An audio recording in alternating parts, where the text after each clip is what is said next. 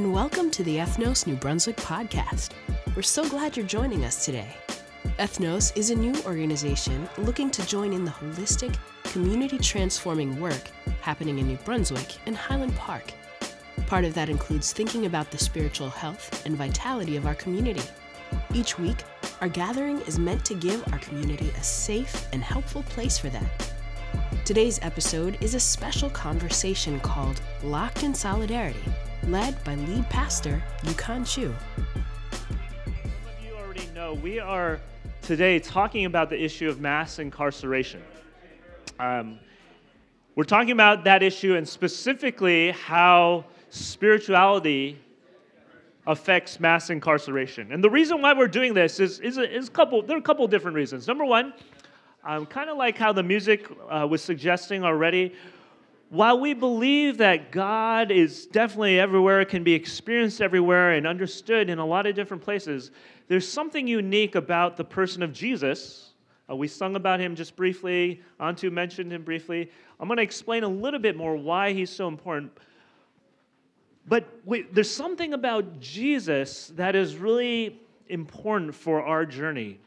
And as we reflect on his teaching and what he has to say, Jesus actually talks about the issue of incarceration.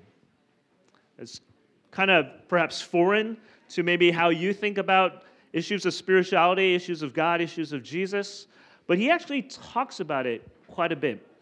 And so we'll explore that in just a moment. Second of all, we want to talk about mass incarceration today because we all live in proximity to this issue of incarceration. What do I mean by that? Some of you already know that Middlesex County, the county seat, is right here in New Brunswick. The courthouses are here. You know that the jails and prisons are just across the border in North Brunswick. You know, just by living around here, that halfway houses are here. Drug rehab programs are here. The issue of incarceration affects us, where we live. But it also affects us personally, doesn't it? All of us, I think, are relationally connected to at least one person whose personal life, whose family is dealing with incarceration. Again, you may not know that, you may not realize that, you'll end up knowing that today because you'll know at least one person. Two people, they're going to share their stories. And so this is something that for about a year now, different faith communities around the country have been preparing for this Sunday to set aside for a moment where we can think about this very important issue, to engage as God would invite us to engage, because it is something near and dear to his heart. And so without further ado, let me just explain what's going to happen today. Today, really, we're going to do three basic things with the remainder of our time here. We're going to spend a moment getting some information about Jesus, his vision of life, and how he has something to say about the issue of incarceration. Number two, we're going to take some time to humanize this issue for us, meaning for some of us, not all of us, but some of us in this room, this is still kind of this like abstract thought or abstract issue in our society. We're going to have two panelists come up, and I'm going to invite them to share some of their stories of how they have had to be on a journey with God as it relates to this issue. And then last but not least, we want to give you a chance to personally think about how you might engage in this issue. We actually have two organizations here represented that have really easy opportunities for us to take a step to engaging, as Jesus would, this issue of mass incarceration. All right, does that make sense? So, without further ado, let me just direct your attention to the information part. And you have a half sheet of paper here on your tables. Let me just point out a couple things here to get started. First of all, as it relates to Jesus and the issue of incarceration, Jesus and how he thinks and feels about those who are imprisoned. There are actually a number of teachings he gives, and a number of teachings his followers end up giving that we could have cited, but I've cited three, printed out two, but cited three that for me have affected me and encouraged me. So the first one is found in Hebrews 13, 1-3. This was a letter written to Jewish followers of Jesus at that time. And it says this: keep on loving one another as brothers and sisters. Do not forget to show hospitality to strangers, for by doing so, some people have shown hospitality to angels without knowing it. Continue to remember those in prison, as if you were together with them in prison, and those who are mistreated as you yourself are suffering. Now, some of you may know some of the historical background of this passage. It was written some 2,000 years ago, and indeed it was written to Jesus followers who themselves were being imprisoned for their faith.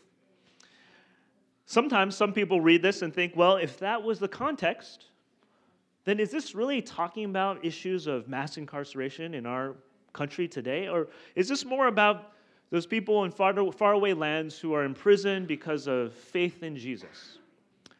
It's a worthwhile question. And I think there's some merit to maybe thinking about this passage this way.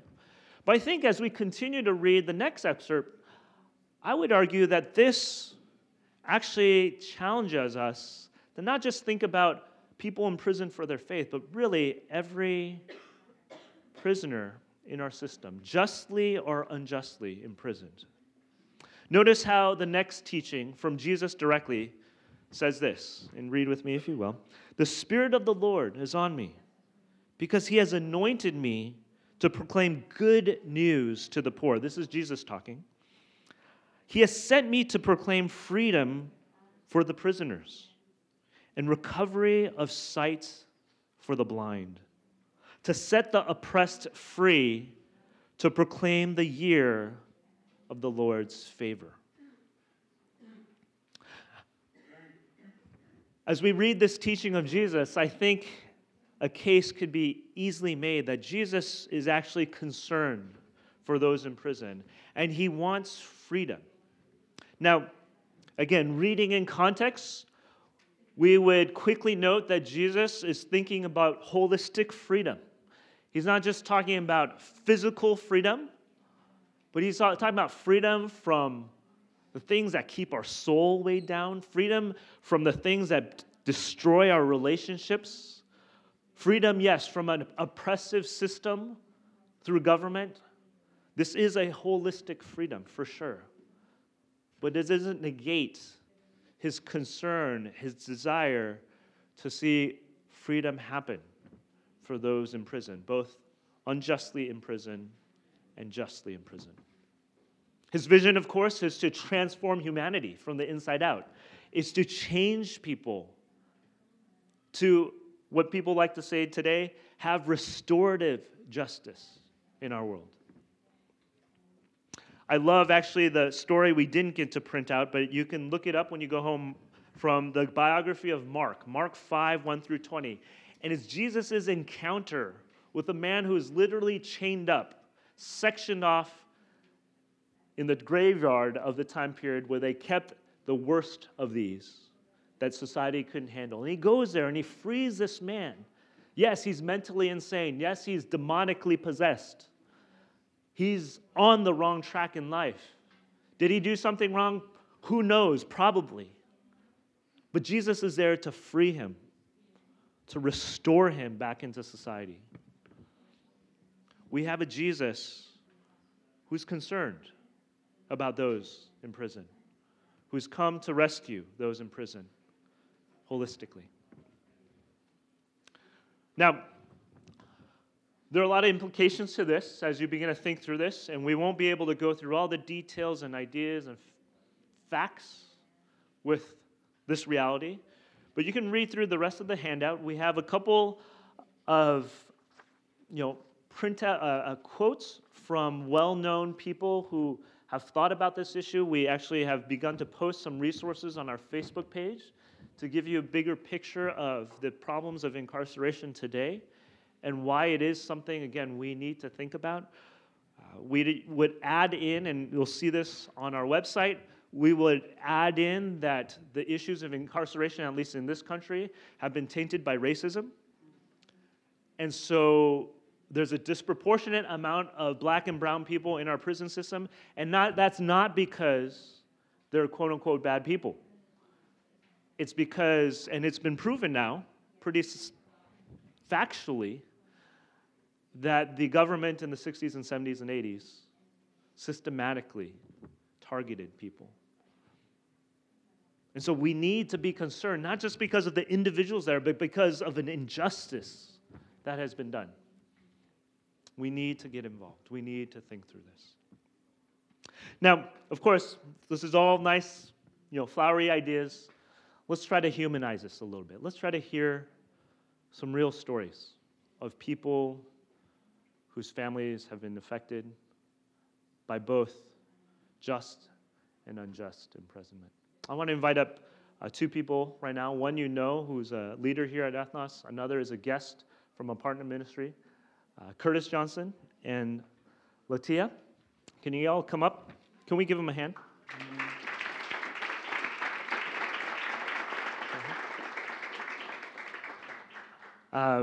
For the last few weeks now, I've had an opportunity to just process with them about some of their story and how God has been at work in their lives in this reality that they face and their families face.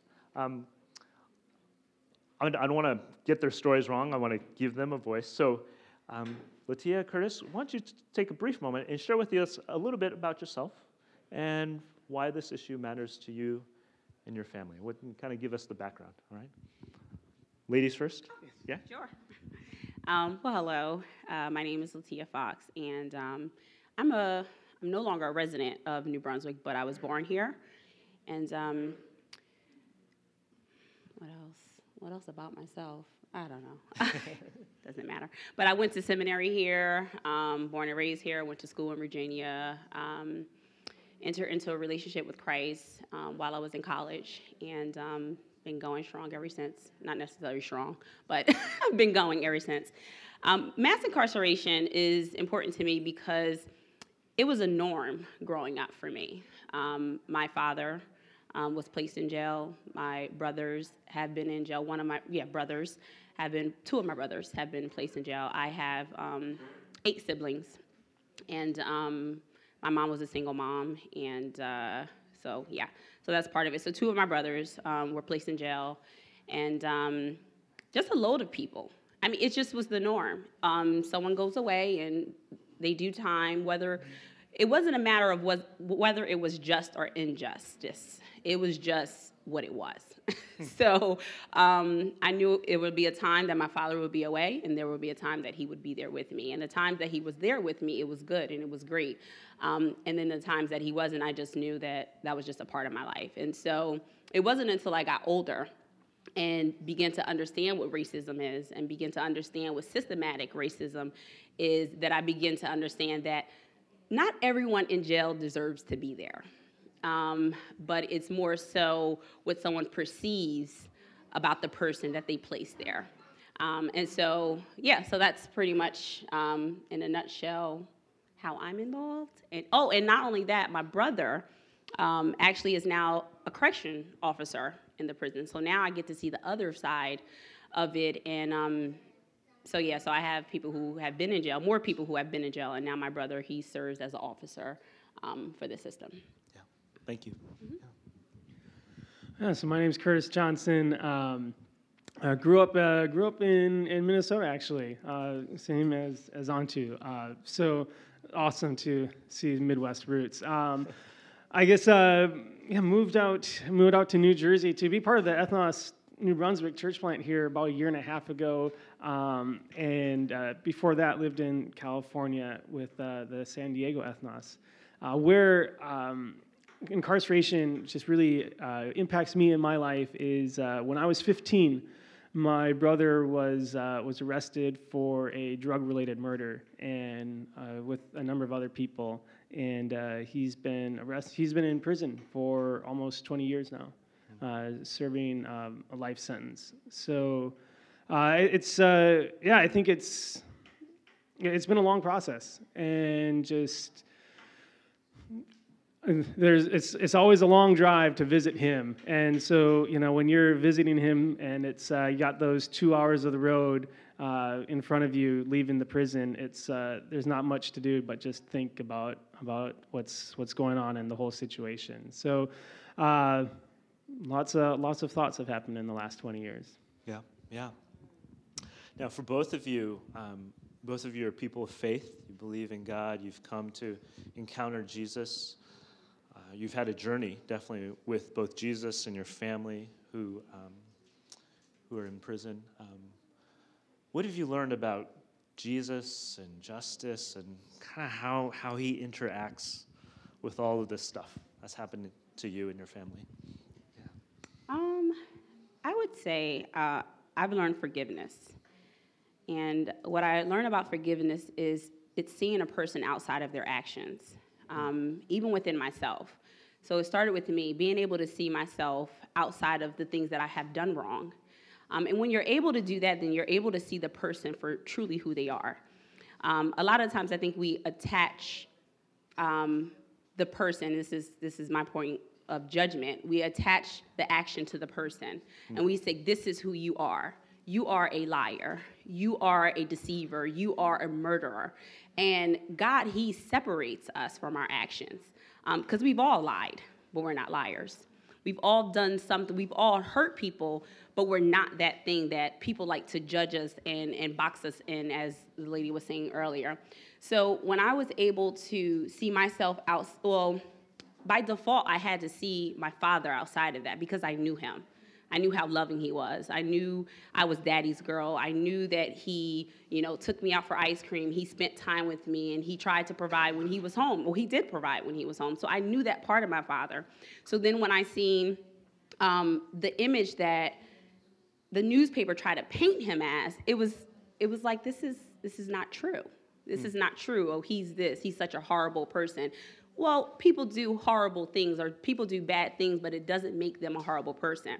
And I think as a society, when we aren't able to separate the two, then we judge a person twice. They get judged in the system. They get judged before a judge, and then they get judged by their own community. And so if that's the case, then where is the room for redemption? Where is the room for forgiveness? And so I think for me, God, he was able to show me that people aren't what they do. That's where the room is for God to come into our hearts and to change us as individuals. And so, that's how I apply that to everyone. And it just isn't me. So I try to use the perception of how God sees, and that's the important. How does God see us? How does God see me? How does God see you? And how does God see these individuals who are imprisoned, who have been said to be guilty or who have been judged or labeled as a particular thing? How do we get to see them out apart from that? And that literally is only the grace of God. Only the grace of God. Yeah. On a very similar vein, I think one of the things that has struck me most is I feel there's such a tendency for us to label the people or to stereotype the people that are in the prisons and in the prison system. I mean, even the name internally for people incarcerated, in the internal system, they call them offenders, and I mean, the justice issues of that being called offenders when many of them are innocent or systematically placed there, there are deep issues there. But even moving beyond that, I think what really just moves me most is, when God says in the Bible, and specifically Romans 3, that we have all sinned. We all fall short of the glory of God, and just the hypocrisy that we would consider ourselves potentially better, that we would consider ourselves in a position to take away rights, to take away freedoms, to profit off of individuals in these systems. I have no word for it. I can't imagine just the depravity that comes from, that mindset, that spirit comes from. And, it's I think it moves me to compassion. If we all, are in the similar situation, if we're all in that place, and if God loves us all, so if you follow that verse in Romans 3, you'll see that God had a plan to redeem everyone. It wasn't just me, you, whatever. And so if God still loves these people, what can we do? What can we do to help people heal, help empower people, help people? Sometimes just survive that situation, but really, I'd love to see them healed, changed, redeemed from that situation. Yeah, for sure. What have you done personally? Maybe you could share a few stories, just like what have you done to love on your family members there? And how might that translate to what we can do too as a community? Like how do we move forward with this challenge of incarceration? Yeah. Well, this is just my opinion, but yeah. I think we have to transform our minds in the way we look at them. Sure. And I say that because personally, when my father was put away, and my father is now serving 25 years, I judged him internally, and I didn't want to see him. And actually, I didn't see him for 10 years. I went to college, and he would write me faithfully, and I just, nope, I'm just not. And it's because in my mind, it's like I almost accepted the picture painted about him and didn't remember how much, regardless of what he did, how much I loved him and how much he loved me. And even still as an adult, I love my father. And when I see him, it's still so hard to walk away. And it's still, and I have to take that and humanize it and realize that he's made some decisions and some bad decisions, and he owns up to them. But he's still, there is still good there. He's not an evil person. And so I think that we have to change our perception, first about what injustice is, because injustice is not always intentional. It can very be subjective in the way we perceive. So we judge people based on how we perceive them. So in that light, when I decided not to go see him and be with him, it's because I had judged him based on how I perceived him, based on what was fed to me.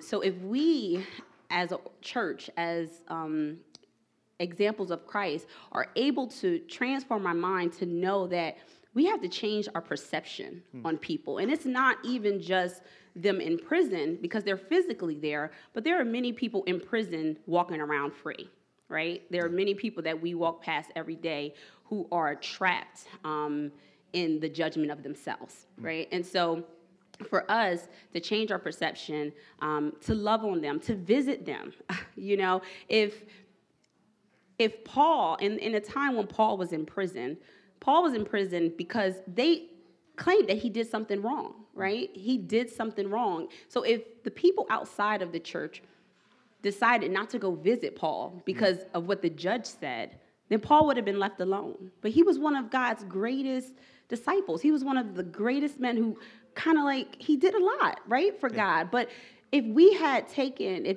if back in the day, if they had taken what the judge said, who judged him and put in prison, no one would ever have gone to visit him. If we take what society says about people, then we will see ourselves as apart from them and not a part of them.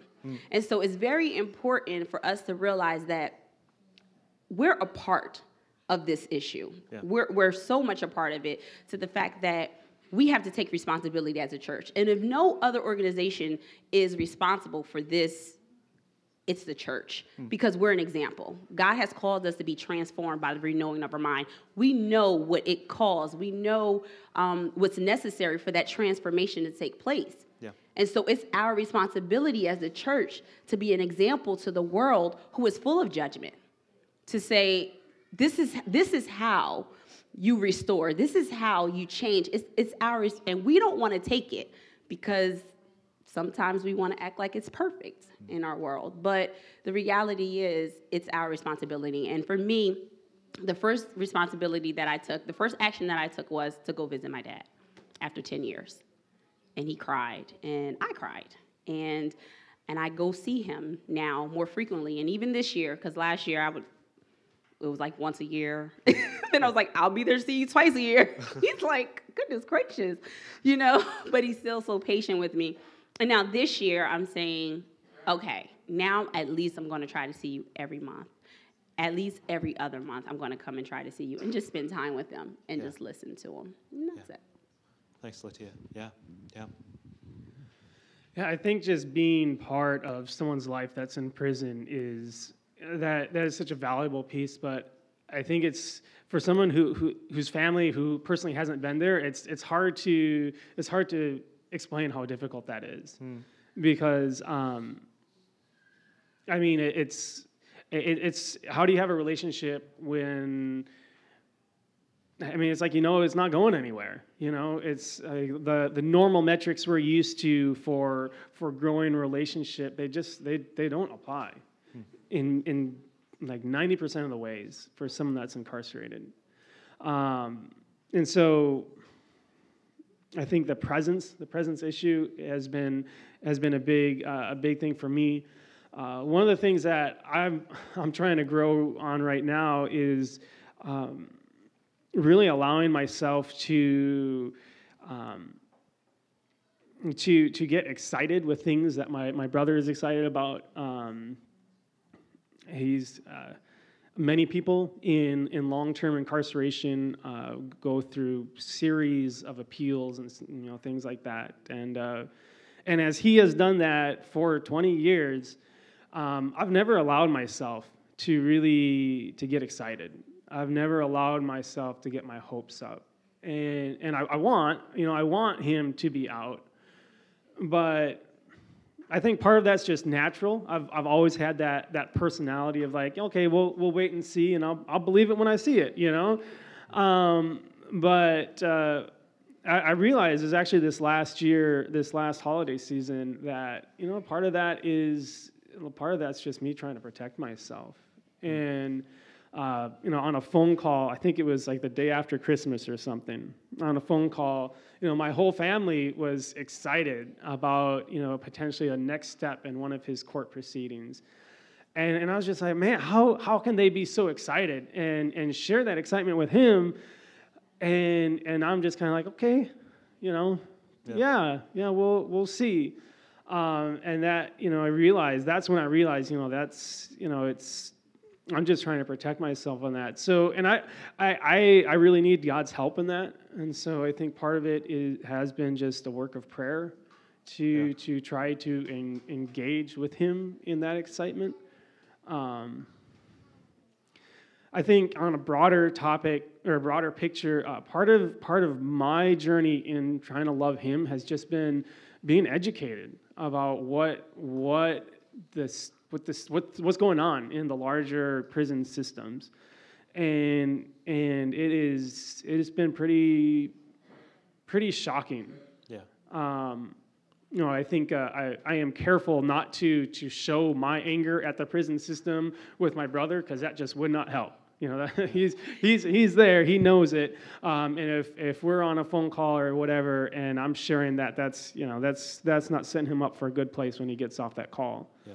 But I do feel that, bluntly, as a person of privilege because of my race, I feel like I have to know this. I have to I owe it to him, to the people that he's in prison with, to everyone, just to understand the different things that really put him there, to put them there. Yeah. I think those are probably the two biggest things that have been. Yeah. And I'll just say this because I know your stories too. You have seen your family members or others who have done similar things that your family members have done already out of prison. And so that just fuels that sense of injustice with the system. Why is it that the people who did the same thing that my family member did are out now, but mine are still in? And so we won't get into the details of that, but I just thought you all should know this. These two individuals have had to wrestle with some really, really huge questions with that. Let's give them a hand real quick. They're going to stay up here, but let's give them a hand, first of all, just for opening up. Thank you. I want to take a quick pause, and I want you to just turn to your neighbor really quickly and just process, just for a couple minutes, this basic question. I mean, what is striking you right now about this whole conversation we're having? You know, what surprised you so far? What are you finding difficult? And what is that making you feel like you need to do? Okay, just 2 minutes. Take a moment, process, and then we're going to have a quick Q&A, okay, before we wrap it up. 2 minutes.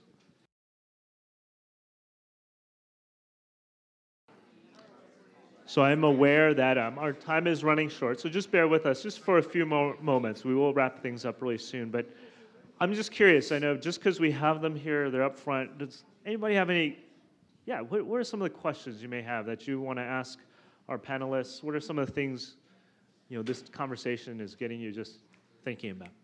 Yeah. Any questions, comments you want to make? No? We're good? It's a pretty heavy subject, I realize that, yeah. Well, they're going to be around. I'll ask them to actually stay up front, so if you want to ask them some questions about how they're processing through their continued journey, please do so. But let me just begin to then transition us into some action steps we can take, okay? Again, I hope in this brief moment of some information, of some personal stories, I hope you're beginning to see this is a subject matter that we can't just hold at arm's length. We can't just dismiss and say, this is something that, other people are dealing with, but thankfully I don't have anyone in my family dealing with this, so we're good, right? No, if you live here in New Brunswick, if you're part of the community of Highland Park, it's around us. If we're really going to love our neighbor well, we're going to have to get involved. And so I want to encourage us to do two things. First of all, I want to encourage us to pray. One of the things here on our handouts, if you can flip it to the back, you'll notice that the Anglican Book of Common Prayer actually has a prayer about those in prison and about the prison system. We've reprinted it here just to show that this is something that actually followers of Jesus have thought about and wrestled with for centuries. We're in good company if we join in the cause. And so there's a prayer I'm going to actually pray for us. I'm going to invite us to read it out loud together as we close. But let me just say number two, another way to get engaged. We have two organizations here today represented by a few very important leaders. I'm going to invite them to stand up and actually head over to their tables now. Mona Patel, who's part of Urban Revival, her team, yeah? And you guys can go over there.